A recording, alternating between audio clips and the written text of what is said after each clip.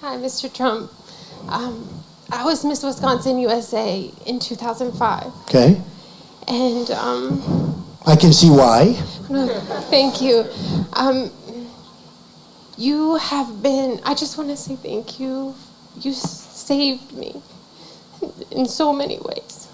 And in recent years, I've been struggling with an incurable illness, and I'm on home care now. It was caused by a doctor's medical negligence. And in those dark days, fighting, right now all the tubes have been removed, and I have a do not resuscitate order, and I have a 7-year-old son. And in those days, in the hospital, I received from you a handwritten letter that said, "To the bravest woman I know." And I remember that. Yeah, I remember that. you, Such a wonderful, beautiful woman. I mean, just an amazing woman. And are you coming along okay? No, sir, but that's okay, because I'm here right now to thank you in person, and that was my biggest dream. And I wanted to thank you because through you and your organizations, my son, who is Mexican American, 7 years old, through your organizations, and just being able to stand on that stage with you back in 2005, the outpouring of love that came from that ultimately provided my son, when he graduates high school, with a full ride to college. And that was great. And you know what we'll do? We're going to watch him. You're going to watch him, Tanya. Tana, watch him. We're going to be watching your boy, okay? But you're going to hopefully be around. You're not going to have anybody watching. You're going to hopefully be around. Those doctors are going to be so wrong.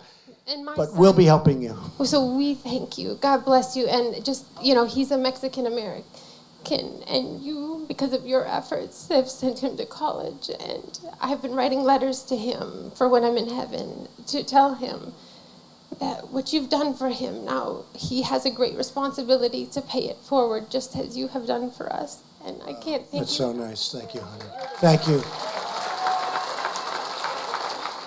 I'm sorry, I have to go down and say hello. Is that okay?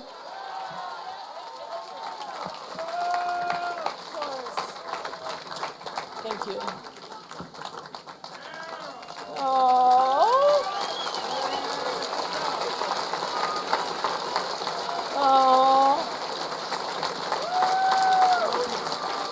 You may have not seen that video before and be wondering why you haven't seen it before.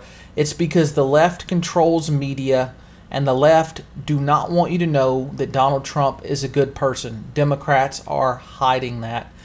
As that woman said multiple times in the audience, Trump wrote her a handwritten letter and ensured to help her son get through college, her Mexican-American son that she said multiple times. Trump is a good person. All of the allegations about racism are fake. They're made up simply to discredit him, because Trump was going after the corrupt ruling class in America.